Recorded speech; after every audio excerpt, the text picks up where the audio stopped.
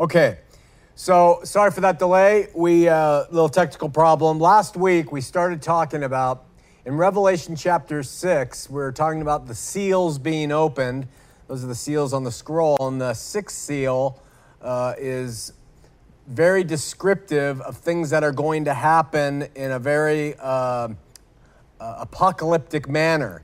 Well, the content of chapter 6 parallels really closely to Jesus speaking to his disciples. And that's found in Matthew 24. What happened was Jesus had gone and he told the Pharisees, how are you going to escape Gehenna, the punishment of Gehenna? This temple is not going to remain standing. And as he left saying all those things, this is right before he's crucified, Peter, James, John, and Andrew come to him and they say, Lord, tell us, when will these things be? What is the sign of your coming?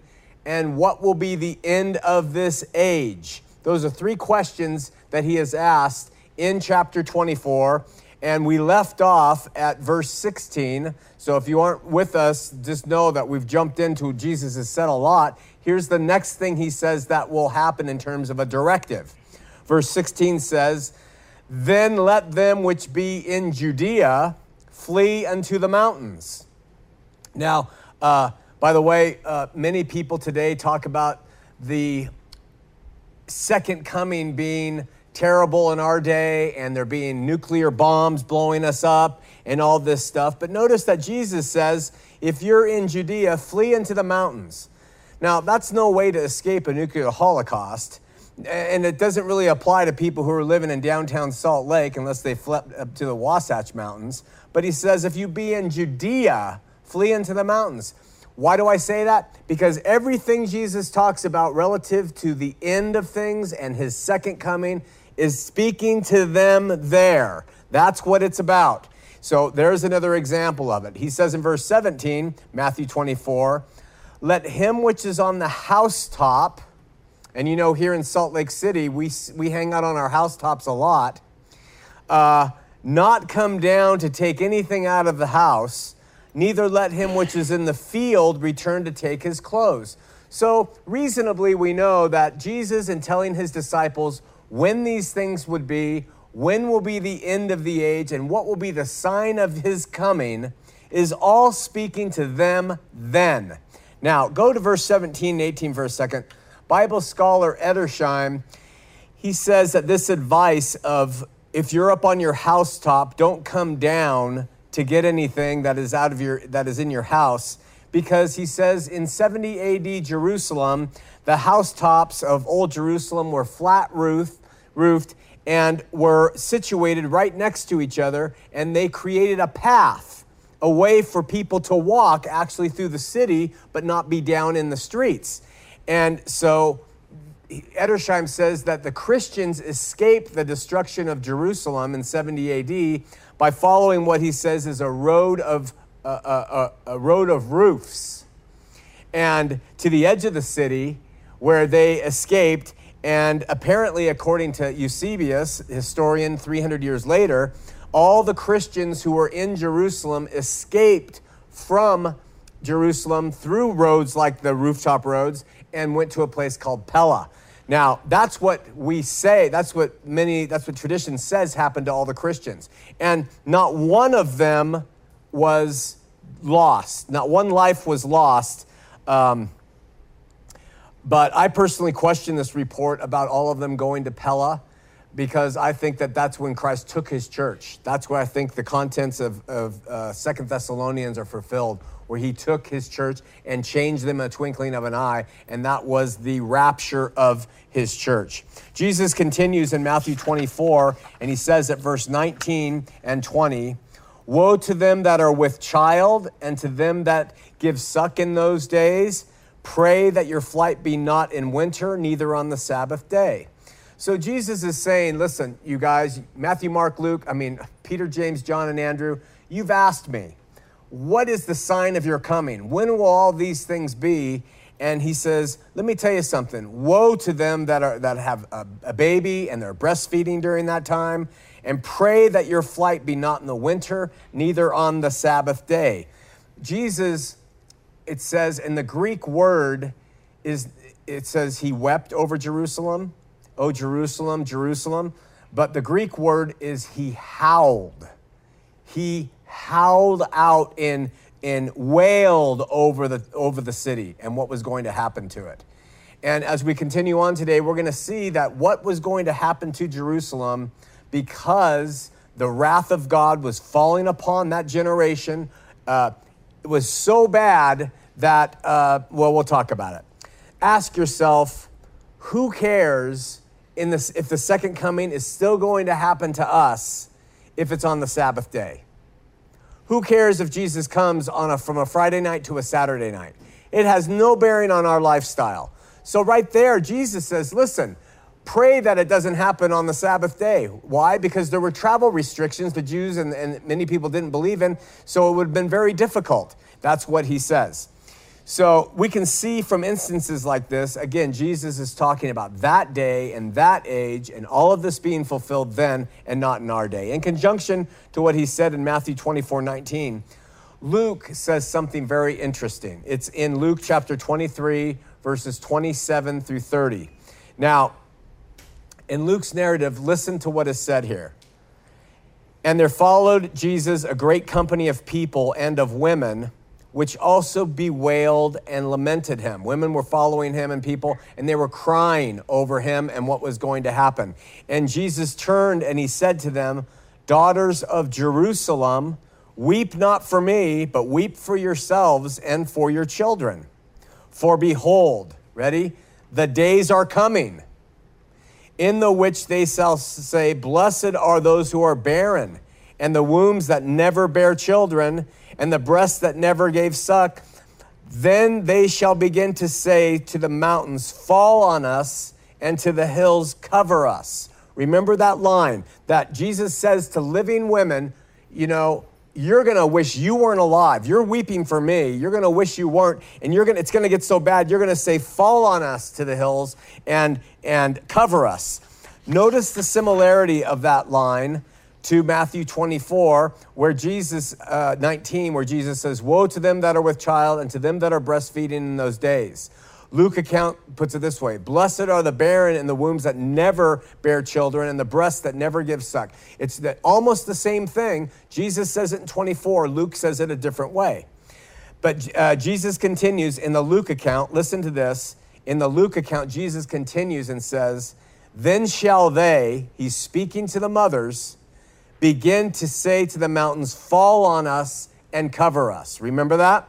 Well, guess what Revelation chapter 6, 6th seal, verses 15 and 17 says. Speaking of a time that's going to happen, Revelation 6, 15 and 17 says, and the kings of the earth and the country and the great men and the rich men and the chief captains and the mighty men and every bondman and every freeman hid themselves in the dens and in the rocks of the mountains and said to the mountains and rocks, fall on us and hide us from the face of him that sits on the throne and from the wrath of the Lamb. So we have the same verbiage being used by Jesus to the women folk who are lamenting over his imminent death and him saying, listen, don't weep for me, weep for yourselves. There's going to come time where you will say, mountains fall on us. And here in the unveiling of the 6th seal, we read that the men would be saying, fall on us, mountains, cover us, hide us from him that sits on the throne and from the Lamb, the wrath of the Lamb of God. So we've already discussed how Revelation was written to the 7 churches many times, warning them of the impending destruction. So there is an explanation of Matthew 24, 19 through 20. So Jesus continues at Matthew 24, 21 through 22. For then, speaking of the time, the end of things, shall be great tribulation, such as was not since the beginning of the world to this time, no, nor ever shall be. And except those days should be shortened, there should no flesh be saved. But for the elect's sake, those days shall be shortened. So you remember the apostles came? Jesus, tell us of the time, the second coming. What's the end of this age going to look like?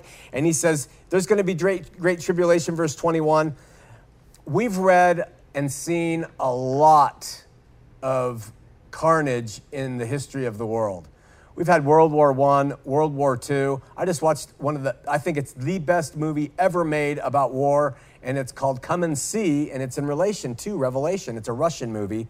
Unbelievable film everyone should watch. It's the most realistic, and it's about the Belarusian invasion by the Germans into Russia and what happened then.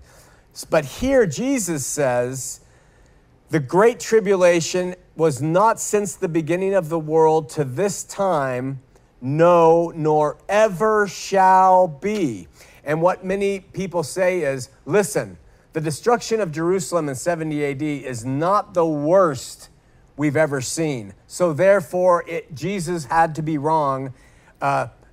It wasn't the worst that has ever been. So he's not talking about the end of the world in Jerusalem. He's talking about a future tense. You get what I'm saying? We've had far greater battles, World War I, World War II, perhaps Vietnam, where so much is going on and people are killed. So he says, there's something wrong with this passage. It couldn't mean then.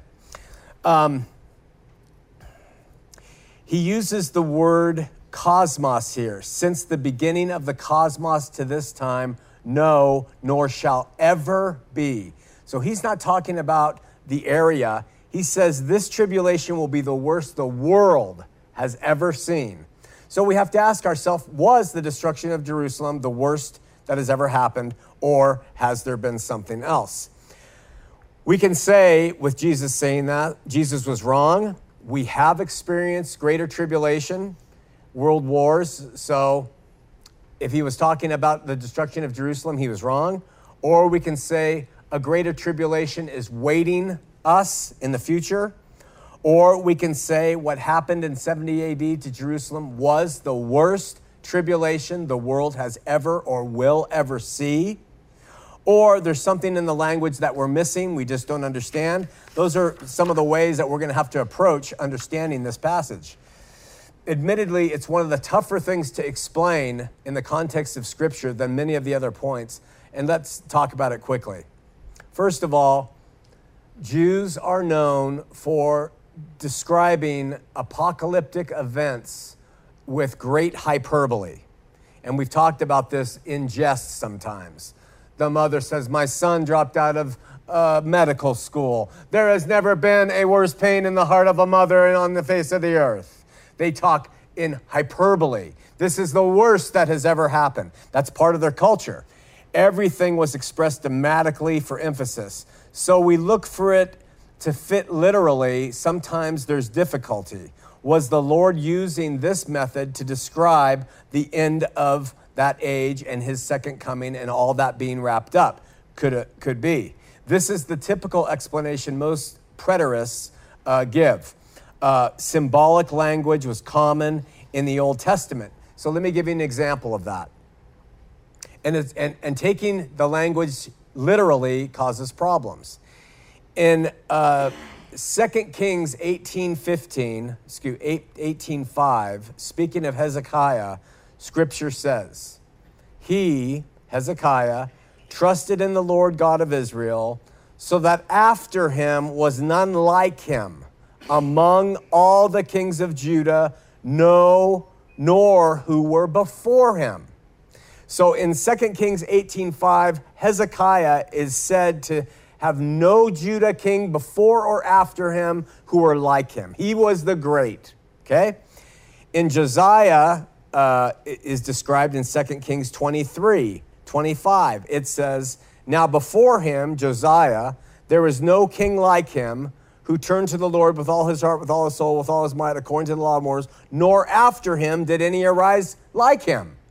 So in the same book of 2 Kings, we have Jewish writers describing Hezekiah as someone, there were none like him who trusted in the God of Israel, and there would be none before or after like him. And in the same book, just 5 chapters later, Josiah is described as the same thing. None like him before or after. You can't have it. You know, one or the other is the one who's none are like and before or after. So obviously the language is hyperbolic. It doesn't mean literally. It just means these were great men, and there aren't any like them. And I think we can say in both cases that is true. There were none like them. But it is very extreme language, and I'm using it just to show you that that is how the Jews would speak. Exodus 11:6 says, "And there was a great cry throughout all the land of Egypt, such as it was not before, nor shall be like it again." Now that's all the way back in Exodus, right? There will not be such a great cry in all the land ever again. But then we have to say, well, was the cry in Jerusalem's destruction greater? Because Jesus says it's the greatest tumult that's ever occurred and nothing before has ever happened like it. It's a way of speaking. Ezekiel 5:9, it says, "And I will do among you what I have never done, and like the which I will never do again because of all your abominations." So all the way back in Ezekiel, we have God saying, I'm going to do this and I'll never do it again because of your abominations. But Jesus says what's going to happen is the worst that's ever been up to this time or ever will be. So we get so bogged down into making Scripture literal and it has to be this says this, that we get in trouble and we have contradictions, what are apparent contradictions, but they're really not contradictions at all, in my opinion. So speaking of this time that Jesus is talking about in Matthew 24 and Revelation 6 is talking about, Daniel 9:12 says, speaking of this age that Jesus is prophetically telling his apostles about, "And he has confirmed his words which he spoke against us and against our judges who judged us by bringing upon us a great disaster, for under the whole heaven such has never been done as what has been done to Jerusalem." That's a prophetic utterance in Daniel of what Jesus is saying is coming their way. Daniel 12:1 says, "At that time Michael shall stand up, the great prince who stands watch over the sons of your people, and there shall be a time of trouble, such as never was since there was a nation, even to that time, and at that time your people shall be delivered." So more of this expressive language of this is the worst, right? Joel 2:2 says, "A cloud of darkness and gloominess, a day of clouds and thick darkness, like the morning clouds spread over the mountains. A people come great and strong, the like of whom has never been, nor will there ever be such after them, even for many successive generations." So it's highly possible that when Jesus says this in Matthew 24, he was just using Hebraic language and imagery to convey his message. Or Jesus was right. And what happened in Jerusalem in 70 AD, as described by him in Matthew 24, was the worst that has ever happened. Another line of thinking is that because it was the first century Jews who put Christ to death, had him put to death, because their crime was the worst in history, there could not be any greater crime in the history of humanity than for a people to put the Messiah to death, that the punishment would have to be equally as bad. The worst crime is met with the worst punishment. And that could be what Jesus meant when he said, there will never be such as this in terms of tribulation. So just put it that way. You kill the Son of God, the punishment to come thereafter is going to be commensurate with such a crime, and it's going to be bad. Israel was divorced by God and his covenant people, in my estimation. Never again would the Jews have special status before God. And as Jesus, or as Paul says, there is neither Jew nor Greek before God any longer. So we could interpret verse 21 in Matthew 24 in this sense as well.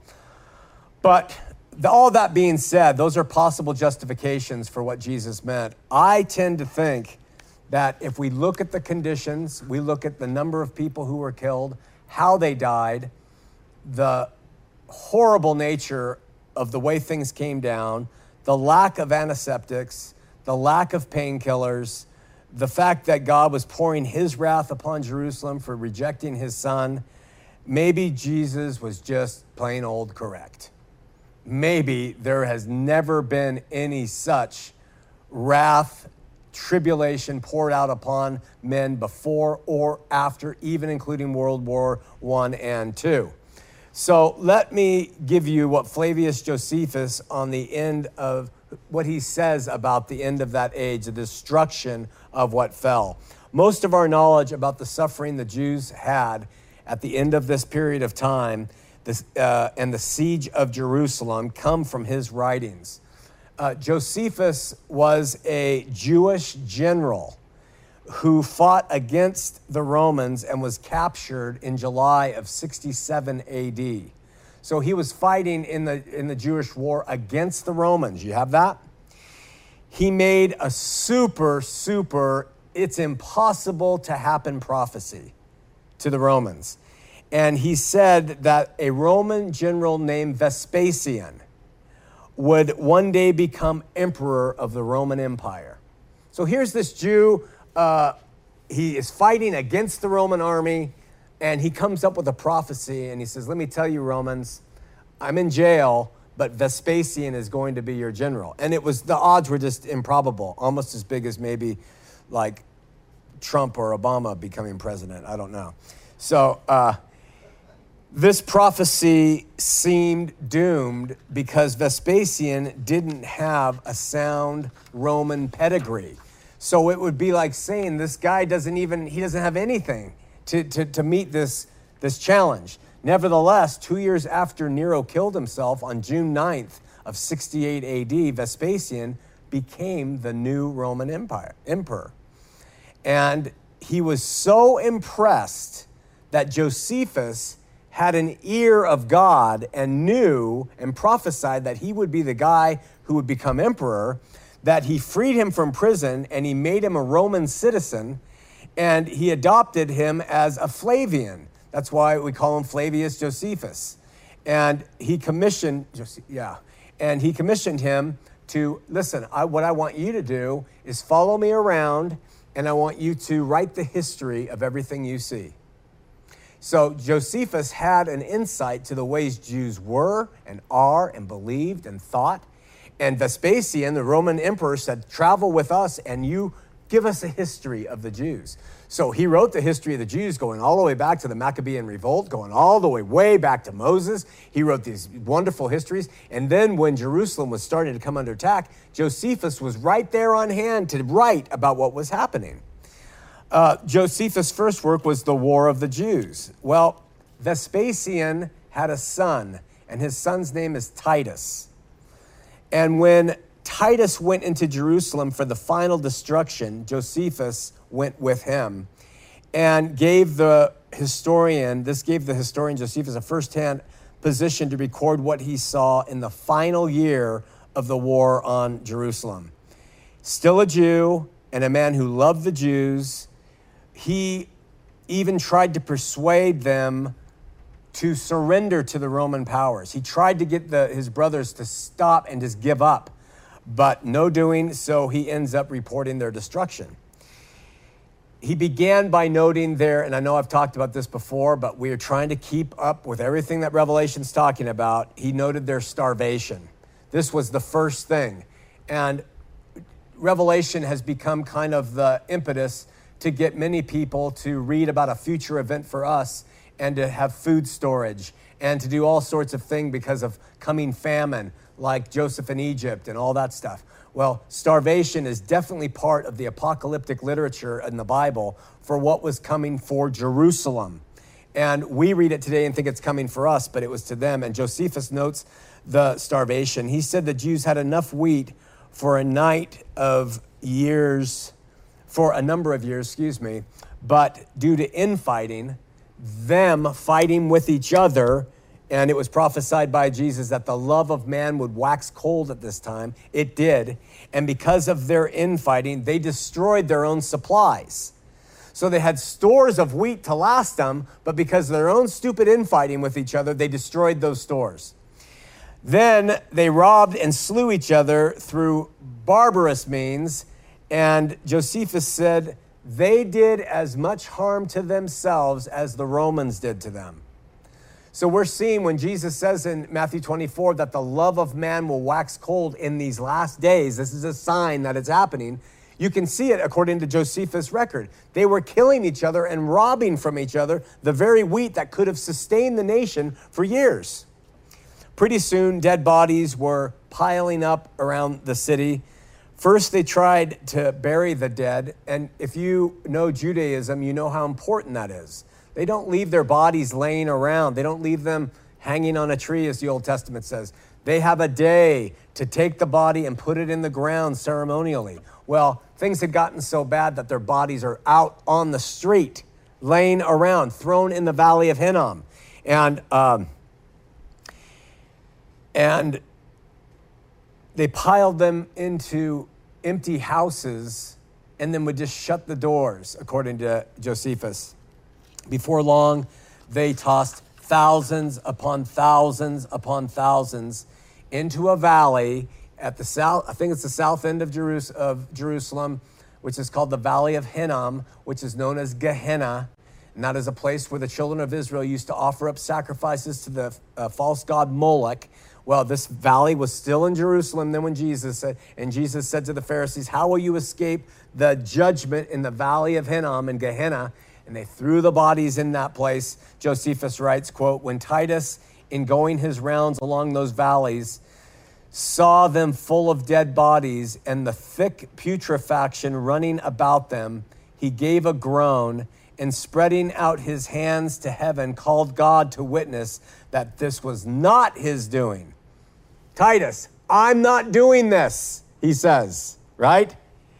And he called God as a witness to say that Josephus says this was the sad case of the city of Jerusalem. So that gives us something before the destruction ever took place. Jesus says it's the worst that has ever been and ever will be. This gives us some idea of what was happening, all right? Jesus said to those leaders, how will you escape the damnation of Gehenna? I think he was talking about this very thing. In any case, Josephus reports many more horrors. For instance, I've talked about this.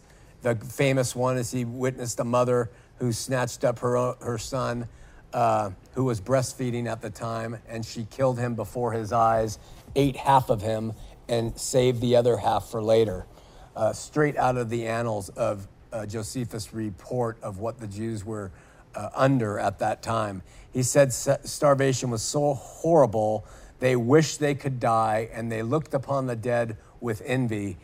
He reported they got so desperate for food that they searched in the sewers for human and cattle waste and consumed it in order to try to stay alive. We're talking about, this is firsthand history of what happened at the destruction of Jerusalem. Josephus notes the irony of that a Jew was not allowed to touch waste under the law, and by the end, they were eating it in order to survive. We're talking brutal for a people whose culture meant everything to them. What went into their mouth meant everything to them. They were brought low by this, and Jesus is telling his apostles there on the Olivet Discourse, it's coming. Hey, this is what to look for, right? Outside the city walls, Roman soldiers caught 500 people a day, crucified as many as they possibly could, day in and day out, 500 people plus trying to escape. Josephus writes, their multitude was so great that room was wanting for crosses and crosses wanting for bodies. It was an endless cycle of crucify him, get the body down, crucify him, just a machine to kill. Again, Josephus' own words, quote, neither did any city ever suffer such miseries, nor did any age ever breed a generation, which was Jesus' generation, by the way, more fruitful in wickedness than this was from the beginning of the world. This is a historian of Jewish antiquity. He knew all the wars they had gone under, and he says, never before has there been seen such wickedness among a people. That was part of the horror of this place, was the people who were suffering were so bad, they were attacking and killing each other. He adds, those carried away captive, 97,000.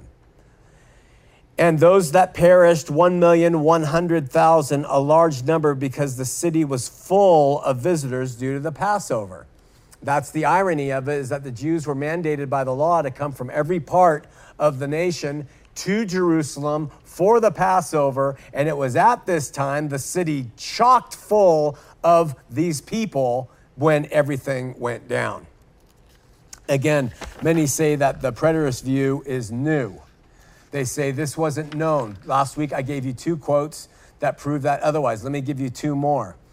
From 349 to 407, Chrysostom, he's an early church father, said this, quote, listen carefully to this. Remembering this saving commandment and all those things which came to pass for us, the cross, the grave, the resurrection on the 3rd day, the ascension into heaven, the sitting down at the right hand, the second and glorious coming again. Having come to pass, and he lists those things. That's in 349 AD.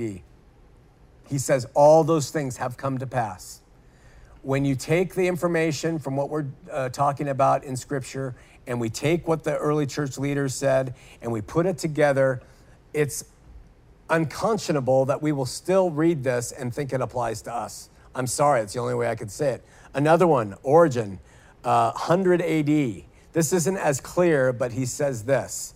I challenge anyone to prove my statement untrue if I said that the entire Jewish nation was destroyed less than one whole generation later on account of the sufferings which they inflicted on Jesus. For it was, I believe, 42 years from the time they crucified Jesus to the destruction of Jerusalem. So Origen's, however you say it, his perspective was this was the end of that age. Now, people say, Sean, if you believe this, you are being anti-Semitic. You are turning against the nation of Israel, who has all the promises of God. I'm not anti-anything. I'm not even anti-Mormon. But I'm not anti-Semitic. The state of Israel is a political thing, and whatever that goes on with that's politically motivated and politically driven.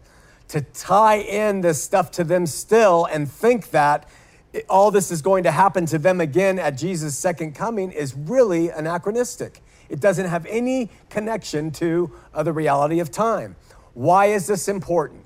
Because if you understand the Bible in the right light, you will change so radically in how you live your Christian faith. And people don't understand that. They think that to be a Christian and I know I often soft sell this by saying, well, I could be wrong, or it really doesn't matter if you're a futurist or an idealist or a historist or a preterist. It's all okay. And it is all okay because we all have our opinions. But if you really want to be walking in the light of truth that's presented to us by Scripture, the preterist view has to be maintained. It has to be seen. Because then you read Scripture through the proper eyes and not through some futuristic application. It has everything to do with how you live your faith, how we do church, how everything is played out is done by and through the way your eschatology stands. So moving on, let's pick up where Jesus continues with the signs of the times. When will these things be? When will be the end of this age? When will be your coming? Verse 23 through 26, where he adds to... And he says, then, if any man says to you, Peter, James, John, Andrew, lo, here is Christ, or there, believe it not. For there shall arise false Christs and false prophets, and shall show great signs and wonders, insomuch that, if it were possible, they should deceive the very elect.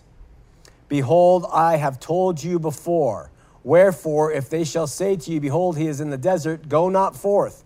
Behold, he is in the secret chambers, believe it not. So there's another sign he gives them. What are the signs? He tells them, if there's people saying, come and follow me, this is where the Messiah is. He's in the desert. He's in this place. He's doing miracles. Believe him. He says, don't believe it. During the first half of the first century, after Christ ascended, there were many false prophets that had arisen in the Roman Empire.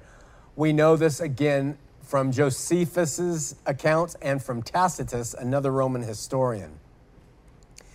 They claimed, and some did, perform astonishing miracles by and through whatever power they had. According to the church historian Eusebius, when Fadus was procurator of Judea, a man named Theudas led a whole bunch of people out to the Jordan, where he promised to divide a river in front of them. So this is fulfilling what Christ said. Be careful of those who are saying, come out into the desert. Well, this Theudas, according to Eusebius, he says he did that. He led a bunch of people out and he said, I'm going to divide the river Jordan. Josephus tells that upon hearing this, Fadus, the Roman procurator, sent an army of cavalry out there and killed everybody there and captured the ones that they didn't kill. About this time, a self-proclaimed prophet from Egypt gathered a vast crowd of people on the Mount of Olives overlooking Jerusalem. There he promised that at his command, the walls of Jerusalem would fall before them, allowing them entrance into the city. When Felix, another Roman procurator, heard of this, he sent an army against them. 400 people were killed, 200 more were taken prisoner. This is a fulfillment of Jesus says, be careful. They say, lo, Christ here, lo, Christ there. Follow him here, follow him there. Here is the fulfillment of that. Furthermore, in Samaria, many people worshiped a man named Simeon. Claiming to be someone great, this man performed many magic acts or miracles and claiming that he had divine power. Simon Magnus is known throughout early church history as being this guy that the Samaritans followed. But here's the one that's most convincing from the records of Josephus. Vespasian himself, who was he would promote himself as the Messiah. So those of you who know futuristic eschatology, when people today say, oh, the Antichrist is going to come, he's going to claim to be Christ, and people will follow him, and then he's going to reveal himself. And so we have to watch out for this, et cetera, et cetera. Vespasian fulfills that role way back then. He not only believed himself to be the Messiah, but he had a following of people who believed he was too. Before his triumphal entry into Rome, Vespasian apparently healed a blind man and a man that had a withered hand, fulfilling Matthew 24:23, where Jesus says, hey, listen, false prophets in Christ are going to appear and perform great signs and miracles to deceive even the elect, if it's possible. Vespasian, according to Josephus, did those miracles. Paul wrote, listen to this carefully, in 2 Thessalonians 2:3-12.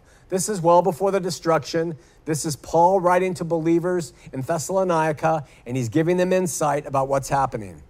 Let no man deceive you by any means, for that day shall not come, except there comes a falling away first, and that man of sin be revealed, the son of perdition. Now let me stop you right there. What was happening is there was a rumor that the second coming had already happened, okay? And Paul is writing to the believers at Thessalonica saying, don't let anyone deceive you by any means. That day will not come unless there comes a falling away first, and that man of sin be revealed as the son of perdition. Well, you know what that tells us indirectly? That the believers in that day believed and knew that the second coming would occur without notice, and the people would disappear without notice, because they were going about and saying it's already happened. And that means the believers in Paul's day were saying, we're told that the second coming has already happened. He's already come and taken his believers. And they believed that was possible. For them to believe that was possible suggests to us that it was going to be an invisible rapture of the believers. It wasn't going to be this thing where the believers were taken, everybody sees it and writes it in their journals about it. You get it? So Paul says to them, don't let anyone deceive you. That day's not going to come until there comes a falling away first, the man of sin be revealed, the son of perdition, who opposes and exalts himself above all that is called of God or that is worshiped, so that he as God sits in the temple, showing himself that he is God. Remember you not that when I was with you, I told you these things? And now you know what withholdeth, that he might revealed in this time. Do you know what that line means? And now you know what withholdeth, that he might be revealed in this time. Paul says, it's been said that it's already happened. It hasn't happened yet. That time is being withheld until this son of perdition is revealed, until he shows himself as who he is. For the mystery of iniquity is already at work, he says. He's saying that this Antichrist is already at work, this false god. This is in Paul's day, already at work, and just wait for it. Only he that now letteth will let until he be taken out of the way. Meaning God's going to let this happen until this guy's taken out of the way. Who's the guy?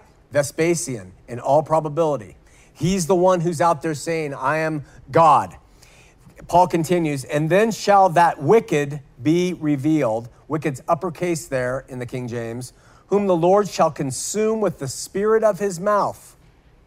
Even him whose coming is after the working of Satan with all power and signs and lying wonders, and with all deceivableness of unrighteousness in them that perish, because they receive not the love of the truth that they might be saved. And for this cause God shall send them a strong delusion, that they should believe a lie, that they all might be damned who believed not the truth, but had pleasure in unrighteousness, end quote. Futurists who are waiting for the second coming of Christ take that passage and they continue to look for signs in our day and age for these things to come up. This person who has all these lying wonders and abilities to deceive to pop up, and they use 2 Thessalonians as the proof text for it. They're waiting for that miracle worker demon to show up. Immediately prior to becoming Caesar, Vespasian, the former Roman general of the Jewish war, he was against the Jews in that war, was approached by that blind man and a man with a withered hand. These two men fell before the emperor and begged to be healed. And initially, Vespasian, according to Josephus, was reluctant. He probably knew, I probably can't do this, or I don't want to. But he then did try to heal them. Josephus writes, quote, from history, with a smiling expression and surrounded by an expectant crowd of bystanders, Vespasian did what he was asked. Instantly, the cripple recovered the use of his hand, and the ray of light dawned again upon his blind companion. Both these incidents are still vouched for by eyewitnesses, though there is nothing now to be gained by lying. So, in his own annal of history that is respected by people worldwide and has been for thousands of years, Josephus says, Vespasian, who believed himself to be the Messiah, performed miracles. Jesus warned his apostles, beware of those. They're going to perform miracles that even the very elect. It's been fulfilled. We call this fulfilled prophecy. It's done. So you don't need to spend your time in the paper with your Bible study in the morning looking for a European man of descent who's tall, dark, and handsome, who's rich and comes from a family like they did in The Omen, who is the next Antichrist. It was fulfilled there in Scripture, which brings a lot of relief to us now. Shortly after Nero's death, Rome fell into a civil war. Not long after becoming emperor of Rome, Vespasian inaugurated a new age of peace, having put an end to both war in Israel and the civil war in Rome. And Vespasian revived the Roman Empire. And having done so, he easily represents the beast who would revive in Revelation 13. And when we get to Revelation 13, we'll talk about that. Furthermore, the ancient Jewish prophecy predicted that a king would arise out of Israel to rule the world. During Israel's war with Rome, many Jews fully expected the Messiah to rise up then and forcibly lead them into victory. The Jews, however, lost this war and then turned and looked to Vespasian as the promised one they had been looking for. So that before they were destroyed as a nation, they said, Vespasian, he performs miracles. He calls himself the Messiah. We didn't get that leader who was going to lead us out of a bondage and into emancipation from Roman bondage. Vespasian is here to lead now. We look to him. And then the destruction came. So, additionally, during the Jewish war, the leaders of the Jewish rebellion compelled a lot of people to act as prophets sent by God. And these people were suborned to predict that God would deliver Israel from the Romans. That's just another added addition. Okay, in verse 27, Jesus continues and says, Here we go. We'll wrap it up, I think, with this. Final thing he says in Matthew for us today. For as the lightning comes out of the east and shines even to the west, that's just an analogy, so shall the coming of the Son of Man be. We read that and we say, he's coming in the east, and he will shine all the way to the west. That's how we would talk about that. There are several ways to understand this apocalyptic verbiage, and one or more of them could be correct, all of them viable. First of all, re-listen to what Jesus actually says. For as the lightning comes out of the east and shines even to the west, so shall the coming of the Son of Man be. So he's just making a comparison, right? In the most simplest of terms, we could say that the coming of the Son of Man would be in the east. It would be bright and quick and evidenced in the skies in the east, not his literal presence on earth. You notice that he uses a heavenly reference to talk about his coming. Lightning comes in the sky. It comes down, but it doesn't stay here. So he uses lightning to describe the imagery of his return. I will come from the east as lightning comes from the east and shines to the west. So not a literal presence on the ground. Where we get that, I don't know. In the Old Testament, when God was described as coming in the clouds, they would talk about him rumbling the earth with thunder and lightning. Let me give you an example. 2 Samuel 22:10 says, he departed the heaven, this is the Old Testament, and came down, talking about God. Dark clouds were under his feet. He mounted the cherubim and flew. He soared on the wings of the wind. He made darkness his canopy around him, and dark rain clouds the sky. Out of the brightness of his presence, bolts of lightning blazed forth. The Lord thundered from heaven. The voice of the Most High resounded. He shot his arrows and scattered the enemy. With great bolts of lightning, he routed them. So Jesus, in describing his second coming here, uses very similar Hebraic language. I mean, there in 2 Samuel, it's a lightning strike. The lightning comes from the east to the west, so shall Jesus' return be. Illustrates the fact that when Christ comes on the clouds in judgment, he will do so as the Lord has done in the past, riding on the storm, bringing lightning with him. It's all very picturesque, but not in a literal sense. Matthew 24:27 was fulfilled literally and symbolically in the Jewish war. Tacitus, the Roman historian, says this about lightning. Listen to what this non-Christian, non-Hebrew historian says about this coming of Christ. In the sky appeared a vision of armies in conflict, of glistening armor. A sudden lightning flash from the clouds lit up the temple. The doors of the holy place abruptly opened. A superhuman voice was heard to declare that the gods were leaving it, and in the same instant came the rushing tumult of their departure. That's recorded in Josephus' Wars 33.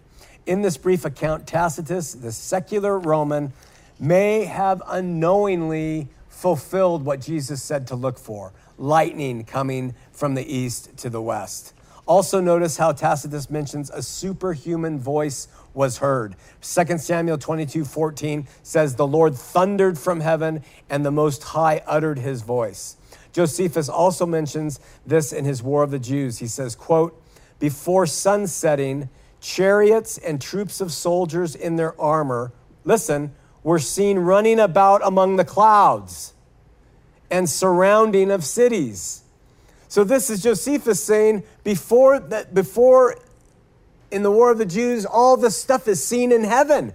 We could see chariots roaring about in the clouds. It was all a spiritual vision by those who could see. Perhaps the most detailed description of the second coming is found in Revelation 19:11 through 14, which we will cover when we get to it. But let me just touch on it really quickly now. It says, and I saw heaven open, and behold, a white horse, And he that sat upon him was called Faithful and True. And in righteousness he does judge and make war. His eyes were as a flame of fire, and on his head were many crowns. And he had his name written, and no man knew but he himself. And he was clothed with a vesture dipped in blood, and his name is called the Word of God. And the armies which were in heaven followed him upon white horses, clothed in white linen, white and clean. There is a picture, the imagery of the armies that were going to come with him to bring reward and judgment. So those verses, if you remember, parallel perfectly to the first horse of the apocalypse, Jesus and the being riding on that horse. Could both Tacitus and Josephus have unwittingly described the second coming of Christ that is in harmony with Christ's own description? I think so. Additionally, according to Tacitus, a sudden lightning flash from the clouds lit up the temple. This seems to imply that the lightning struck the temple during what appears to be the appearance of Christ. Where did the temple stand? It stands on the east edge of Jerusalem. So when Jesus says, as lightning comes from the east and shines to the west, on the east edge of Jerusalem is the temple. And since Tacitus says that there was sudden lightning that lit up that temple, that's a fulfillment too of what Jesus had prophesied. And then I'm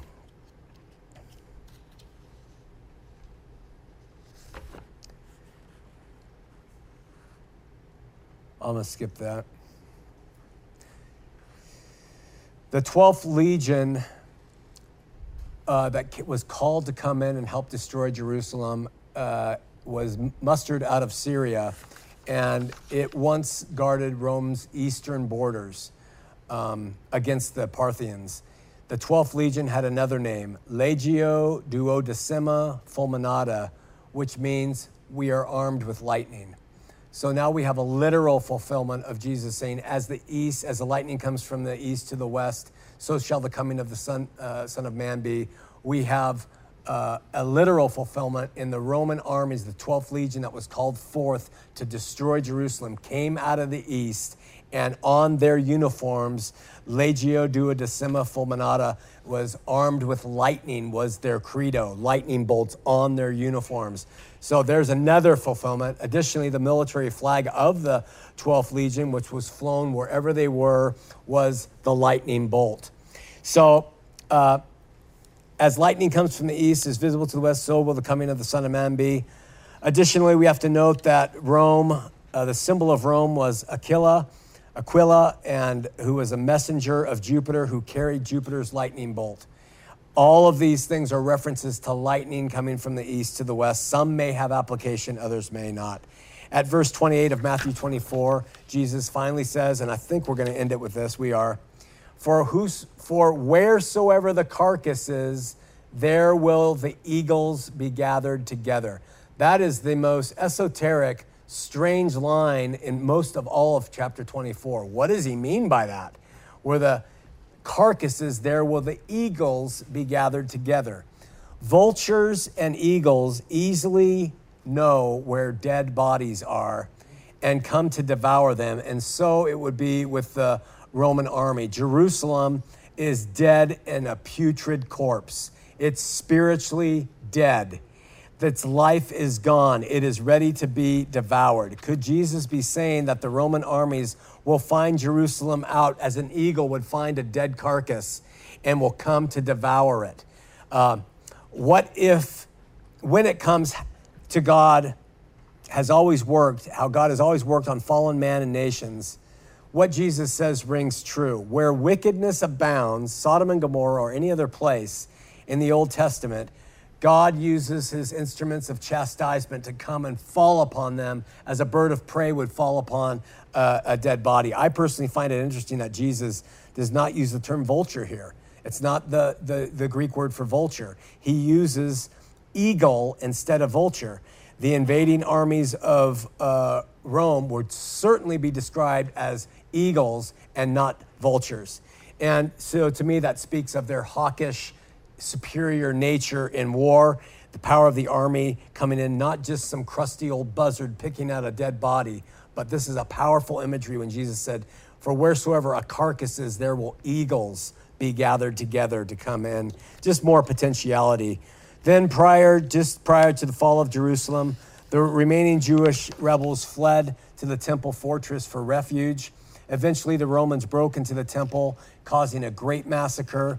Concerning that aftermath, Josephus writes, and we'll wrap it up here, quote, "Nor was there any place in the city of Jerusalem that had no dead bodies in it, but what was entirely covered with those that were killed either by the famine or the rebellion, and all was full of dead bodies of such as had perished, either by that sedition or by that famine." I think there's sound implication here in verse 28 of those unburied bodies becoming food for vultures. So because of the apocalyptic nature of the words Jesus uses, some of these things are the weakest points to support the fulfillment view. They're some of the weakest that we've covered. I don't think they prove anything, but I do think that they lend to the body of work that suggests all of this has been fulfilled. All right, questions, comments? That was a lot of information, I know. Questions, comments? We're going with Patty.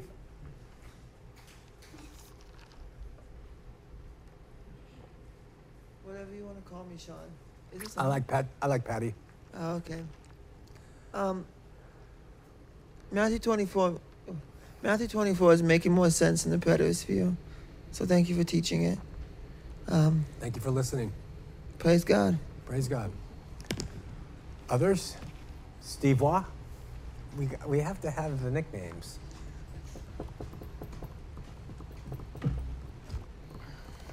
So I was wondering how 666, being Nero and whatnot, how that fits in with Vespasian. Because I've Both? been kind of confused, but I've heard that for the most part it means Nero, Yeah. the way it plays out. But Yeah, we're going to talk about that in great detail when we get to the 666. yeah, I figured, but that is, in my opinion, definitely the gematria. Mm-hmm. And what that is, just as a little foreshadowing, is because of the heightened, difficult, dangerous times the Christians were in, John was writing while it was still scary. He says, I want you to consider this number, 666, and the Jews assign a numeric value to the letters. And a gematria, if you take 666, 600, he doesn't say 666, he says 660 and 6. If you take those three, 660 and 6, they spell out Caesar Nero, or Nero Caesar. So he's giving them code. This is how you'll know who he is. To answer Steve's question, how does Vespasian, if he was the one who's doing the miracles as the false prophet, who in the heck was, or the Antichrist, who is Nero and what was his role? We'll talk about that. Okay. Good comment. one more thing real quick. Yeah. I was in the introductions to Revelation in both of the Bibles I have. It says their dating was 95 and then 96. And I remember you think you covered it right when we were starting Revelation, but why, I guess, why is that the most common? Just to refute what we're talking about? Or there is one reference. There's one historical reference from Eusebius writing 300 and some years out that talks about Polycarp being a disciple of John. And that is the one reason why they say, if that's the case, it had to have been written in 95 or 96. I would challenge anybody. We'll send it to you for free, and there's plenty of resources, but I think we summarize it pretty well. Knife to a Gunfight, the book on a revelation about Revelation. There's a chapter. In that book, read that. The internal evidence for the dating of Revelation slams 95, 96 AD, and that writing could have been as early as 37, all the way as late as 67, but John received that revelation well before the destruction of Jerusalem. That being said, if he didn't, the preterist view is rubbish, pure rubbish. And everything I'm teaching from the standpoint is not believable. And all these things in Scripture, let's just say it's pure rubbish, okay?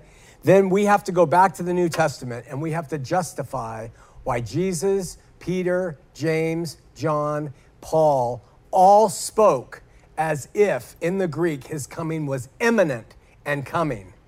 And the only answer that we have to that is they were wrong. And I do not believe that for a second. So, great stuff, Steve. That's going to keep us moving. Anything else? Okay. Let's pray. First of all, we have on the live chat a note here. It says, we have people who watch at home and are posting live, and they're also going to be calling in. This says, I'm in a despondent depression because I miss the friends I had in the LDS church. I have no one. I just had lunch with someone who told me the same thing. Can Sean please pray for me? I wish I had his faith that God would hear my prayers, but I don't. What's her name? No name. Okay, let's pray. Lord, in the body, we're all believers and we're there by faith all over the world, one body. And we have a sister who's written that she's despondent. She doesn't have friends. And we pray that you will show yourself in her life and you will bring the right people into her life, someone that she can communicate with and help her to understand that you are there, you are aware, and there are people that she can have fellowship with outside of the LDS community. We throw our all, when we're members of that faith, into making associations with people of the faith. But then when we come to understand the truth of it and walk away, we're left pretty lonely. And even our own families don't understand us. So we have writing in here a young woman who is depressed over the loss of family and loss of friends. And Lord, let us remind her that the Lord said, if you don't have that difficulty with your family, if you love them more than me, you're not worthy of being my disciple.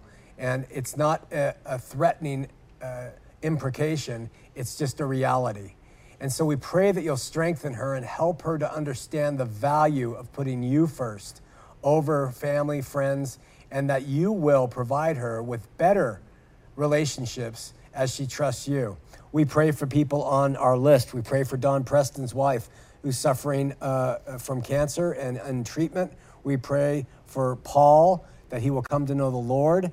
Pray for Patrick's mom, Suzanne, that her seizures will stop. She'll be healthy and strong in the Lord. We pray for Kurt, recovering from a recent stroke, and Amanda to receive a counseling for her addictions and respond to God's calling for her. We pray for Joe Franson and his family. And then we also pray again for Brother Grant and hurting his hand, and for people who are struggling with their physical and mental and emotional and financial help. We pray that you'll help them and you'll heal them, and you will show that you are the one who's authored such healing. And then I just personally pray, Lord, before all my brothers and sisters, for my 3 daughters, Cassidy and Delaney and Mallory, and the transitions that they're all going through in their life, that you will reveal yourself and you'll show yourself in their lives. Pray this for everybody within the sound of my voice, that their children will know that God is working through them, that their parents will know that God is present in each of them, and that they will turn and hear and they will be converted. We love you, Lord. We seek you. Be with us as we exit and go out into the world for another week until we meet again. In Jesus' name, amen. All right.